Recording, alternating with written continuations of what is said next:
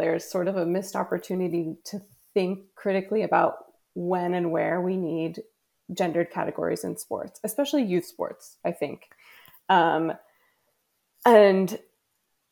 that could be a great question, like more of an open-ended question about, what about co-ed youth sports? What about different models of play and competition that encourage the kinds of things we want to encourage, like teamwork, communication, confidence, mental health, all of those great things, and downplay the scores and the star player and things like that.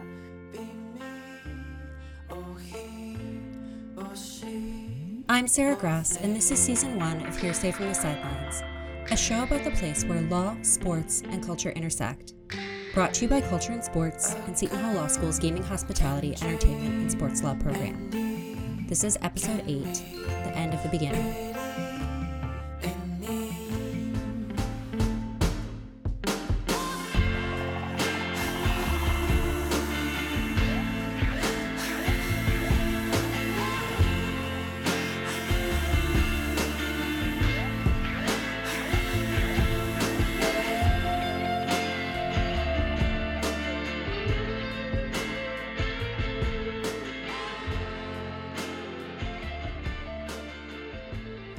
Every story has a beginning, a middle, and an end, and I've reached the end of the story I set out to tell.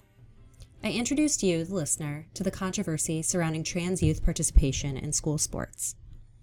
I presented the current legislative and regulatory landscape and the stark reality trans kids who want to play sports are facing in almost half the country. I took you back to the not-so-distant past when women and girls were considered too fragile for many aspects of public life, including athletic competition, and sports were segregated along with housing, schools, hospitals, and buses. I also gave you a glimpse at the science, or lack thereof, underlying concerns about unfair competition and sex assigned at birth. I explored how, despite improving athletic opportunities for women and girls, Title IX has emerged as a legal weapon against the inclusion of trans women and girls, wielded both by those reluctant to cede any of the hard-won progress of women in sport, and those who want to eradicate trans people from public spaces. And woven throughout all of this were questions about how the hyper-competitive culture surrounding youth sports contributes to the anxiety about who is allowed to compete and against whom.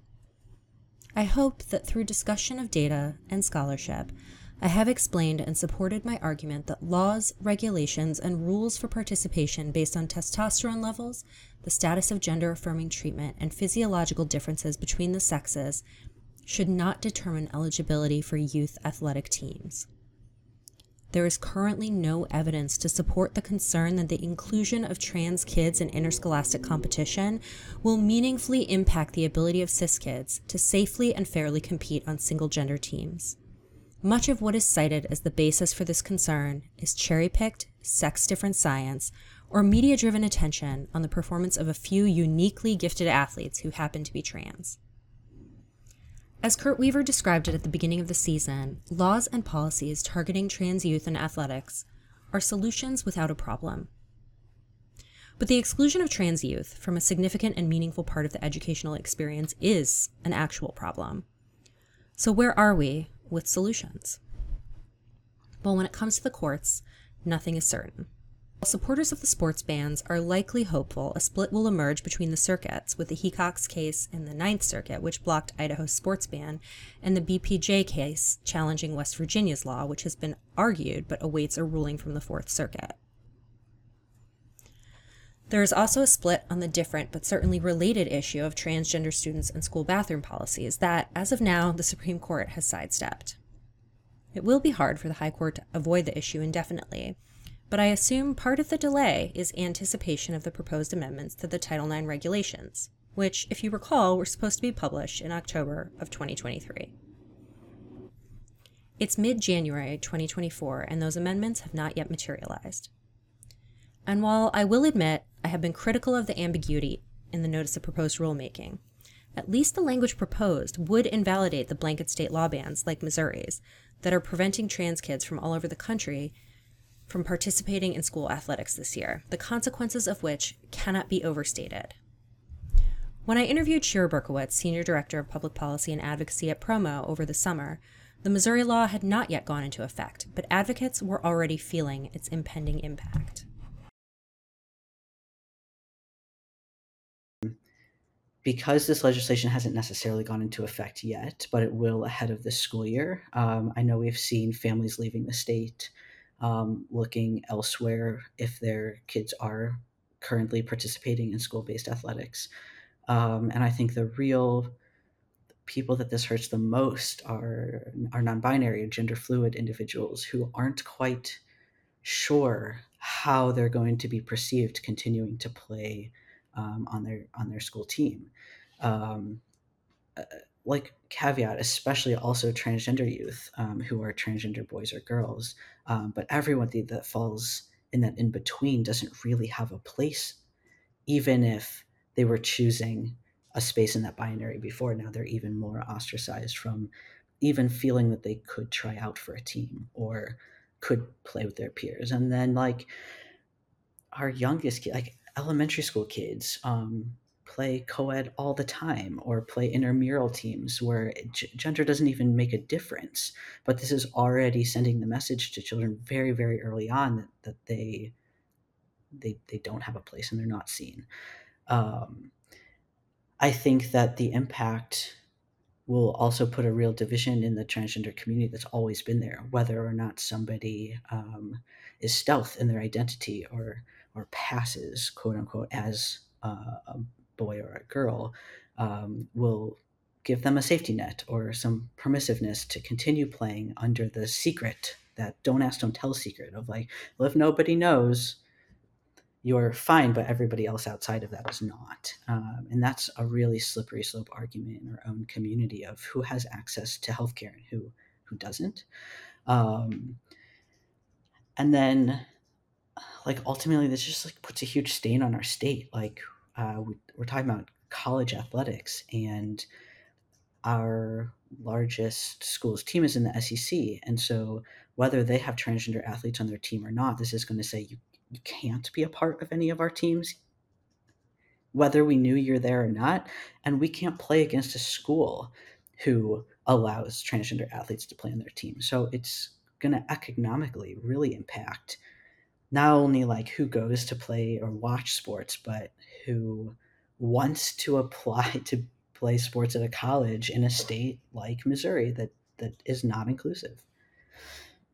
So I think the future impacts are going to be incredibly detrimental for our entire state, or as like the very short-sighted effects are detrimental to who feels they can still stay as a family and grow up in our state.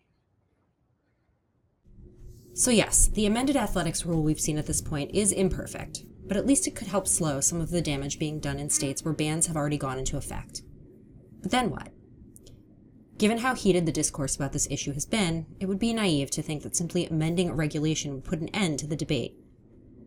I asked all my guests about their thoughts on the proposed rule changes, the extent to which they would positively impact access to athletics for trans kids, and what the next step should be.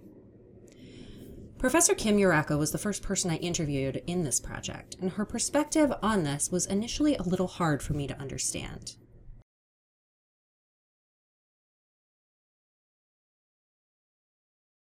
So I guess at the outset, again, I came to this topic from real kind of intellectual interest and curiosity because it really built on a lot of the other projects that I'd worked on before. I was surprised by how incredibly heated this conversation is, um, and how antagonistic the positions have been. So I think we would all be really well served if we could sort of bring the heat down on this conversation a bit, because it's a really hard question. I mean, just intellectually, it's a really hard question, and and I think there's been a lot of just sort of rhetoric and name calling, and that is not enough sort of real engaged conversation.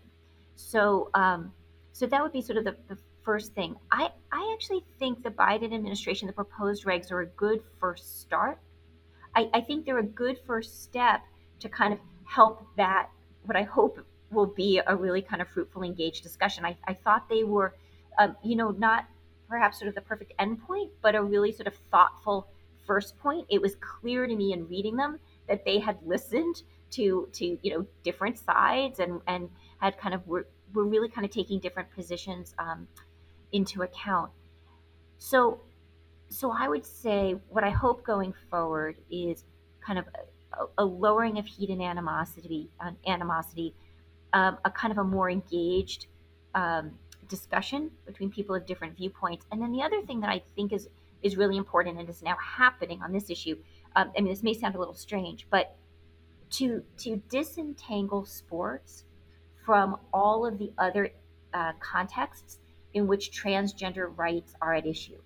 I think this context is complicated enough, and when it gets bundled with trans rights generally, it raises the temperature, um, and just sort of expands the complexity, and it doesn't actually, I think, help us think through what we should do in this context. And so another thing I was trying to very deliberately do with my work here was say, I'm focusing on sports because how we think about non discrimination against transgender individuals in this context probably should be different from how we think about it in the context of prisons, or how we think about it in the context of bathrooms and locker rooms.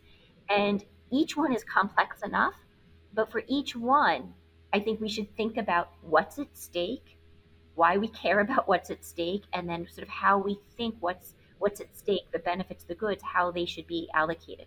So um, so I think we're moving in all three of those directions of sort of bringing down the heat, kind of intellectual engagement, and sort of focusing on sports in particular, and kind of disentangling it from these other contexts which need their own, I think, really focused and directed attention. I'll be honest. My reaction to what Kim said was internal disagreement at first. Of course, to me, this is a civil rights issue, one of access, inclusion, and discrimination. But as I did more interviews and more research, I started to better understand why it is necessary to address inclusion in sports separately from other trans rights in order to achieve the optimal outcome. And ultimately, I've come to see there really was no other way for the Department of Education to amend the Title IX regulations other than what they proposed. Athletics are a different and unique context. It's not to say there can't be discrimination in sports, but there is inherent in athletic competition a need for classification and separation in some fashion for the enjoyment and benefit of everyone involved. While divisions do not need to be solely based on sex assigned at birth, it is a legitimate exercise to explore what combination of criteria are useful and appropriate. And it's clear that we really don't have enough data on trans athletes, let alone trans kids, to flawlessly craft inclusive participation rules broadly across all levels and types of interscholastic athletic competition that includes them. Mistakes will be made, and modifications will be needed. While I don't presume to speak for all trans athletes, based on what I've learned from interviews, trans athletes also really want to engage in competition that is fair and balanced. But they also just want to be athletes, as well as their most authentic selves. Figuring out how to make policies that allow for both will be a much longer, more involved process than total exclusion or inclusion. But as Kim points out in her scholarship, reducing the debate to the harms suffered on either side won't take us where we want to be, which is the place where everyone has the opportunity to play. Professor Erin Bazubis had a more positive outlook on the rulemaking than I did. Still, she noted in our conversation that a lack of clarity in participation rules will likely create obstacles.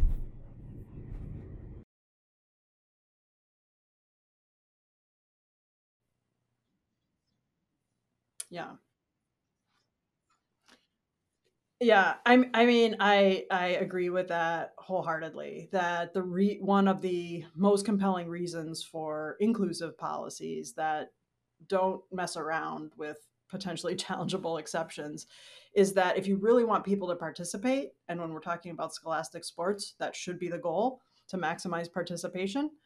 That anything that could deter someone either because they think they're going to get challenged if they show up, even if they think that they are compliant with the law or with the policy, but that somebody's going to make us think about it.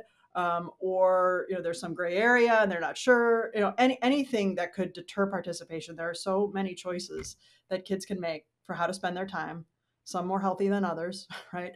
And that if you're putting up barriers to participation or perceived barriers, that those kinds of policies will have a chilling effect on participation, even above and beyond whoever is actually literally excluded by that policy. So that is absolutely a downside to the approach that's being taken here. I can say what that means for us as advocates is to try to. I mean, it's why I write in this space. I try to use the resources and the position that I have as an act of allyship so that the burden isn't on some of the most vulnerable people in our population, trans kids, to have to advocate for themselves. So whether it's within academia or within advocacy organizations, nonprofits, it's something we can all be mindful of when we're deciding where to donate our money as well as our time. That kind of organizing that that advocacy groups can do to put together potentially a group of aggrieved complainants or potentially plaintiffs if this plays out in litigation, makes the burden easier to bear, right? If you're part of a class, if you're part of a group, or to advocate on behalf of somebody. If you're challenging within the Title IX context, you don't need to have standing. Anyone can challenge. So you could be a bystander with skin in the game and seek to engage the enforcement authority of the Department of Education. And so there are opportunities for others to support and to take on some of that burden. And I think that the point that you raise is just, I can't deny it, but I can use it to try to raise awareness about that and our collective responsibility to stand up and engage in this area. Changing the regulations is progress, and we can certainly view it as a start in the right direction, if it happens. I say if because we are now less than a year away from an election where a lot is at stake. I don't think it's absurd to think the Department of Education may be holding off on releasing revisions that will be politicized in the months leading up to the election. And if the executive branch undergoes a regime change in January of 2025, the rule may never be amended, at least not in the manner proposed. If you doubt this, you may want to check out Project 2025, a coalition of dozens of conservative organizations organized by the Heritage Foundation who have come together to prepare for a Republican victory in the 2024 presidential election. Their objective is to, quote, rescue the country from the grip of the radical left, end quote, through a sophisticated and detailed strategy that includes a comprehensive policy agenda, solicitation of submissions from citizens interested in professional opportunities in a Republican administration, training for prospective political appointees, and a 180-day playbook to guide the new president's first months in office. The policy agenda, which is available as a softcover book or as PDF, devotes a chapter to each of the executive departments, including the Department of Education. It begins with the declaration that, quote, federal education policy should be limited, and ultimately the federal Department of Education should be eliminated. Things don't get better from here. There's an entire section devoted to Title IX, specifically advising the next administration reverse or work with Congress to prevent the implementation of any Title IX amendments made by the Biden administration, and to, quote, abandon this change redefining sex to mean sexual orientation and gender identity in Title IX immediately across all departments, end quote. This doesn't mean that the regulations as they're currently written couldn't still be interpreted by courts as prohibiting bans on trans athlete participation, or that a future Supreme Court may not step in to resolve the existing circuit split on whether policies prohibiting bathroom access consistent with gender identity violates the Equal Protection Clause of the 14th Amendment. But it does seem prudent to start thinking about what other options are out there. I asked Professor Dara Purvis whether other legal avenues exist for trans kids who want the opportunity to play sports in school, along the lines of the First Amendment argument she suggests to assert the right of trans students to express their gender identity through their clothing choices in school.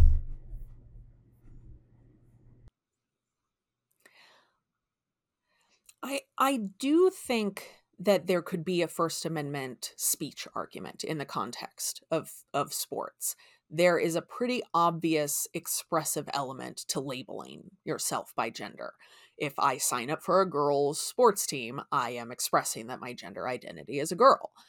And if my school or a sports association or a state law tells me I can only sign up for a boys' team, that could be understood as compelled speech. The school, the law, whatever policy is forcing me to express my gender identity as a boy. Now, obviously, this is expressive conduct. So it's not as isolated as some of the other compelled speech cases. The example of compelled speech that is probably the best known is a person in New Hampshire who said, "It is against my religion to make me use a license plate that has the New Hampshire motto, 'Live free or die,' on top." So the person who was challenging this said, "I'll use the license plates. I'm not refusing to register my car. I just want to cover up those words that are against my religious beliefs." In the context of sports, there is an expressive message of playing for a girls or boys team, but there isn't really a way to say, well, I'll play on the team you want. I just don't want to express this message. So courts haven't really grappled yet with questions of what happens when, on the one hand, you have a student who wants to express their gender, and on the other hand, you have a school or legislature or Department of Education saying, here are policy reasons we think that you shouldn't get to express that. In other contexts, courts, including the Supreme Court, have been very deferential to First Amendment claims. Just in this last term, the court said that the First Amendment rights of a website designer effectively outweighed a statewide non-discrimination law, that requiring a website designer to make wedding announcements, wedding websites for same-sex couples would violate that designer's First Amendment rights. But I think it's pretty clear that the current Supreme Court is not equally sympathetic to different kinds of expression. So I don't think that case represents a victory for free speech rights across the board. I don't know that I have very high hopes that courts would assess those claims in consistent ways, but absolutely there is an expressive dimension to this. So this isn't just Title IX. Title IX is a really important statutory resource and attempted guarantee of equal treatment in school. But I think this also implicates a lot of other rights. I think it implicates expression rights. I think it implicates liberty rights. I think it implicates equality rights. So there are a lot of different avenues, and it's just a question of what that looks like given current courts and given the willingness and the burden that this places on children to challenge these policies. Athlete ally researcher and writer Val Moyer and I talked at length about what will still be missing, even if the regulations are finalized, including an aspect of this issue that courts, agencies, and legislators haven't really interrogated, which is the way we think about sports as a gendered space and how we can create inclusive opportunities in sports beyond the gender binary. I am glad about having any kind of, large, powerful pushback on blanket bans on trans athletes. I think that's a really important stance to take. And to kind of get this topic out of state legislatures. I really do feel like this needs to be, and I might backtrack on saying this, in future years, but it's a community and school topic, I think, that should not be used for political gain, really. And that the kind of rhetoric that we're hearing around it has done such harm really broadly. So I'm glad to see that stance taken. At the same time, what we've seen, it reminds me a little bit of what the International Olympic Committee did, where they said, we are not making the policy, it needs to go on a sport by sport basis. So since then, we've seen each sport governing body trying to make their own rules. And what we've seen is that happens really fast often and feels reactive and is done with a not very much transparency at all about who's in the room making those policy decisions. And so I do worry that this is kind of laying the groundwork for those kinds of really non-transparent, non-democratic policy decisions being made instead of actually consulting with trans athletes and parents of trans kids and the people that are going to be impacted by these kinds of policies. So I do worry about that. And I also think that the more cloudiness that's allowed in this space leaves trans athletes kind of in like a bureaucratic limbo of like, okay, well, what do I do? How do I navigate this space? Because the answers are not clear and they're kind of bouncing back and forth between the state or this, interscholastic governing body. There's a lot of policy decision makers at play here, and it can, I think, really leave trans kids out of sports, like in the meantime, while they're waiting for answers on how to do it according to the rules. Yeah, so it feels exhausting a little bit, but I also think just in general, there's sort of a missed opportunity to think critically about when and where we need gendered categories in sports, especially youth sports, I think. And that could be a great question, like more of an open-ended question about, what about co-ed youth sports? What about different models of play and competition that encourage the kinds of things we want to encourage, like teamwork, communication, confidence, mental health, all of those great things, and downplay the scores and the star player and things like that. And so it's tricky also because I do think non-co-ed girls sports at times is built to combat like the sexism of coaches who might play young boys. Young boys might get more playing time on co-ed teams because of that ingrained sexism. And so, but I think that that's then its own little problem rather than making a whole model to try to combat that. So I do think we need to really think about what is the purpose of gender categories, when, where, and when can we push against them and kind of play with them, especially for non-binary kids, of which there's like a growing population of youth who identify as non-binary, and just the structure of sports itself as in binary gender categories can feel exclusive to them. So yeah, I'm up for much more. Co-ed is not always the right term, but much more play with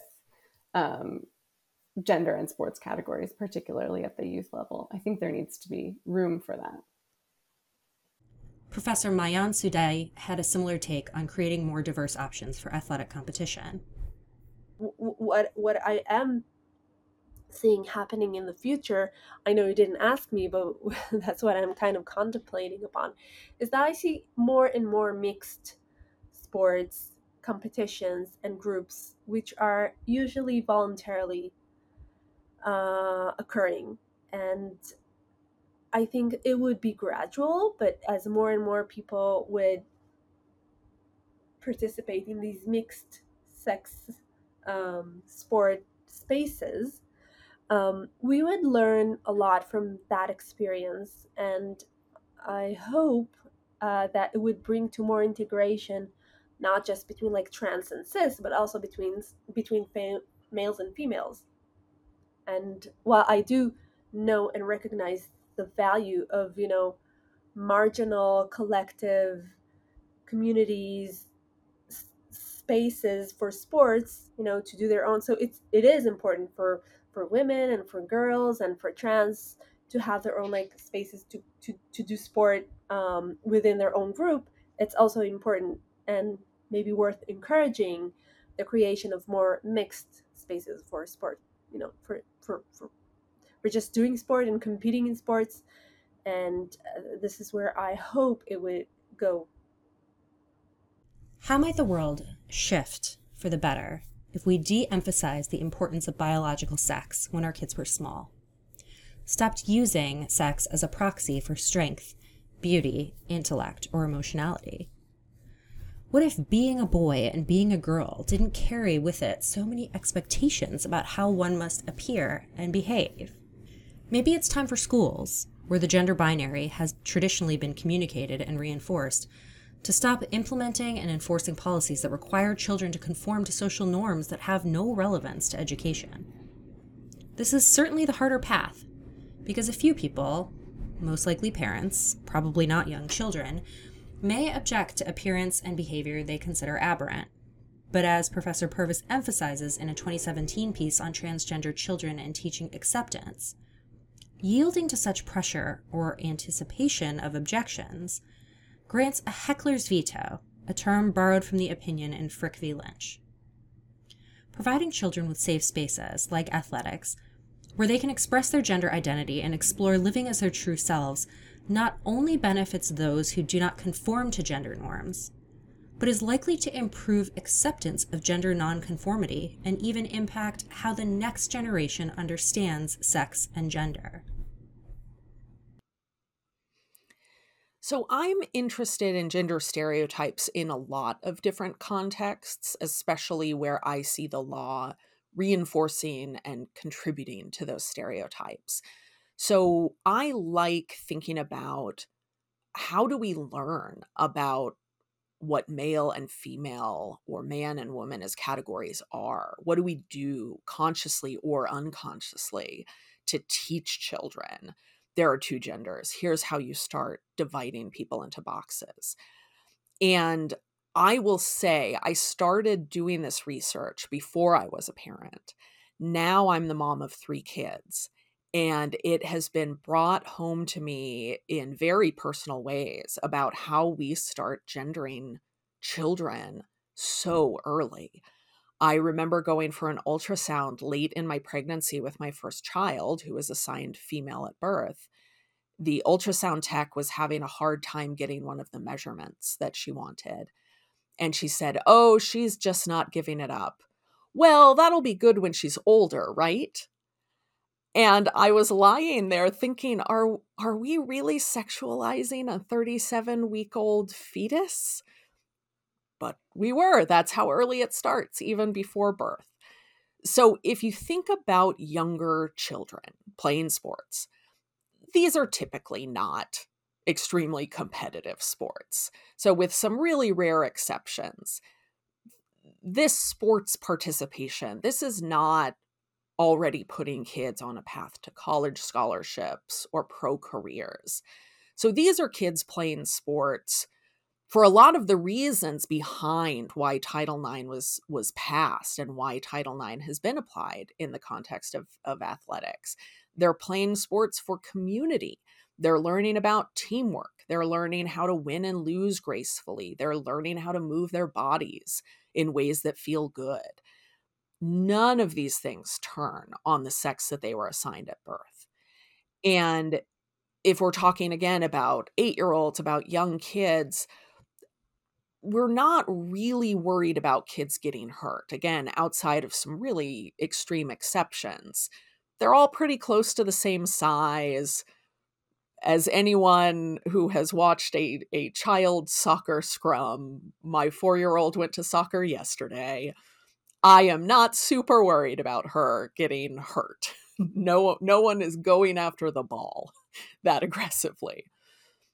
So what does it do to start saying quite early in elementary school, oh, we have to divide you into these gendered categories? What does it do? What does it convey to children to say it's important that we have these two boxes and we put you in those boxes according to the sex that you were assigned at birth? It tells kids that this is important. As you learn to interact in the world, this is one of the first things that you need to know about someone. So my point is just the flip side of that. What if we didn't do that? What if we didn't categorize children as rigidly by sex and we let them all play together, or we just split them up by ability or by size or by random assignments into teams? I think that would send a different message that, sure, there are differences in our sexes and genders, but those differences aren't relevant most of the time.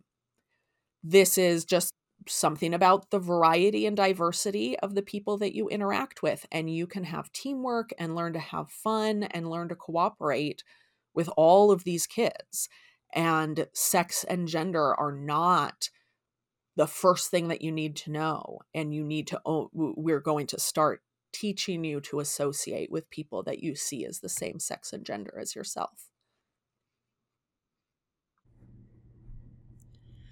But with the trans community, and specifically trans kids, the focus of so much negative attention and concerted efforts to deprive them of basic rights and opportunities, what can we do now to combat this assault on their humanity? I posed this question to Kurt Weaver, who, as executive director of an advocacy organization, had a lot of thoughts to share. If I can take two, my first one would be, we are not taking a page out of the rights playbook right now, which is what they have done an amazing job of doing over the last 20 years is integrating themselves into every school board, every administration of a local youth soccer program or youth, gymnastics program. And they've taken the local approach to national issues. And it's why you're seeing some crazy things happening, like book banning and otherwise, and saying, how? Well, when you populate an entire school board of this kind of person, you can push things through. I think we are not taking that page. We need more of us who believe in what we believe to be coaches, referees, administrators, get involved in sport and in life, frankly, to then make sure that we are advocating for the youth, the policies, the procedures, and the sport and the world we want to see. So I think that's one side of this where I'd say we've got to do a better job of what is sometimes the harder yards. I don't want to go to a school board meeting every week and fight the battle of budgets and everything else just to make sure books don't get banned. Well, the other side's willing to do it. So if we do not do this, we are going to be consistently left behind in these conversations. So that's one part of it. So go volunteer at your local youth sport organization and make a change internally. Be the voice that is advocating for them, even if you're the only one. So I think that is wildly important where that has to happen. Then I think overall, it's got to be, listen, we've got to start to educate real information. We've got to be honest. We don't have the data that says really anyone should or should not participate in many cases. We don't have that information yet. Let's be honest about that and say we're going to err on the side of inclusion, but as data comes in, we're going to look at some information and we're going to make some decisions. And we want a place for everyone to participate in sport. I can't tell you what that place would be every time. And so I think we have to be more pragmatic about understanding that maybe the data is not there on either side of the conversation. So let's fall on the side of inclusion and let's get going here. And then let's keep having the conversation. So I think that's for me, probably two of the things that I ask and, I beg of my friends, even in my friend group, is like, start coaching a youth team. I know you played that sport growing up. I know you're great. I know what you believe in. Please go out and coach, because if not, there's someone else sitting in that chair who's potentially not going to make it a welcoming space for someone. And I think that to me is the heartbreak. Like the first 2 weeks of that first sport a kid gets involved in is going to say whether they're in sport the rest of their life or not. And it's got to be a positive experience. They got to be welcome. They got to be loved where they are. And I think that's where we have to take, our first steps. And it's our long-term fix for sure. This is the perfect way to end a conversation that I hope will be the start of many more. I recognize that I've barely scratched the surface of so many aspects of this subject, but there are many other incredible people writing and speaking on this topic. I'm fortunate to have had the opportunity to share some of them with you here. I'm so grateful and indebted to the roster of researchers, scholars, educators, and advocates who took the time to speak with me and allowed me to share their words to create this show. I hope you support and share their work. And if you've made it this far with me, I urge you to keep going. Check out and support the work of the Women's Sports Foundation, an organization whose work helps advance opportunities for all women and girls in sports, cis and trans. Explore stories from and about trans people. Listen to the special season of NPR's podcast, Embedded, called All the Only Ones, which provides a glimpse into the history of trans youth in America, starting at the turn of the 20th century over the course of 3 episodes. And subscribe to Skylar Baylor's podcast, Dear Skylar, where he explores culturally relevant listener-sourced questions with diverse guests. And go out into your community. Share what you know, dispel the myths, and do whatever you can to help build a world where trans and non-binary kids can live, not just without fear, but surrounded by the support and love and acceptance that all children deserve on and off the field.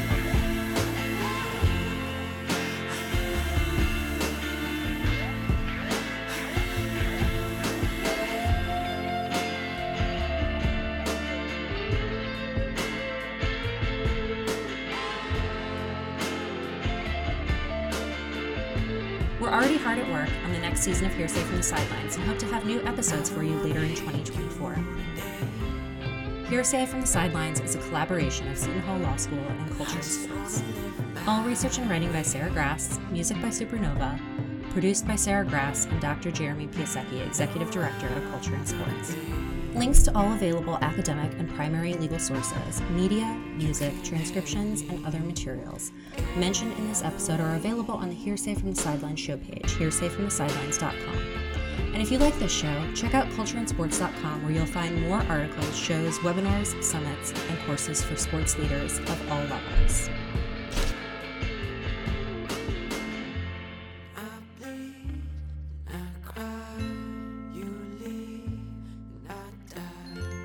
Just like you when you sleep.